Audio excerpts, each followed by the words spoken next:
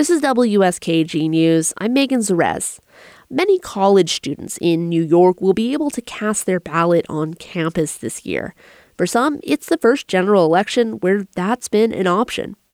It's a typical Monday evening at Alice Cook House. That's a dorm and dining hall on Cornell's Ithaca campus. There's students eating, someone's playing the piano. But Cornell seniors Patrick Mailer and Dana Karami say they can already envision what the room will look like on Election Day. Folks who are going to check in and make sure that they're in the right spot, they'll have a couple of, Dana, what did you call them? Like little voting booths, yeah. Little booth stations that people will vote here. And they'll put their lovely, that full, complete ballot all the way down the line in a machine here, and then they will be handed a sticker. That's because on Tuesday morning, this room turns into Cornell's very own on-campus polling site.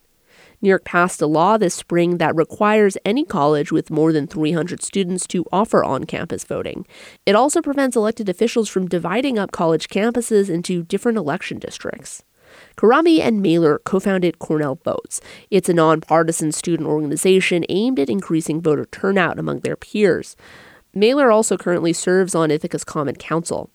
Karami says getting the polling place on campus has been one of their biggest goals. Young people are one of the biggest voting groups in this country. There's a misconception that older people make up more people. There are more people who vote, but they're not more people who are registered to vote. Karami and Mailer say most of the Cornell students they've talked to are still registered to vote in their home states.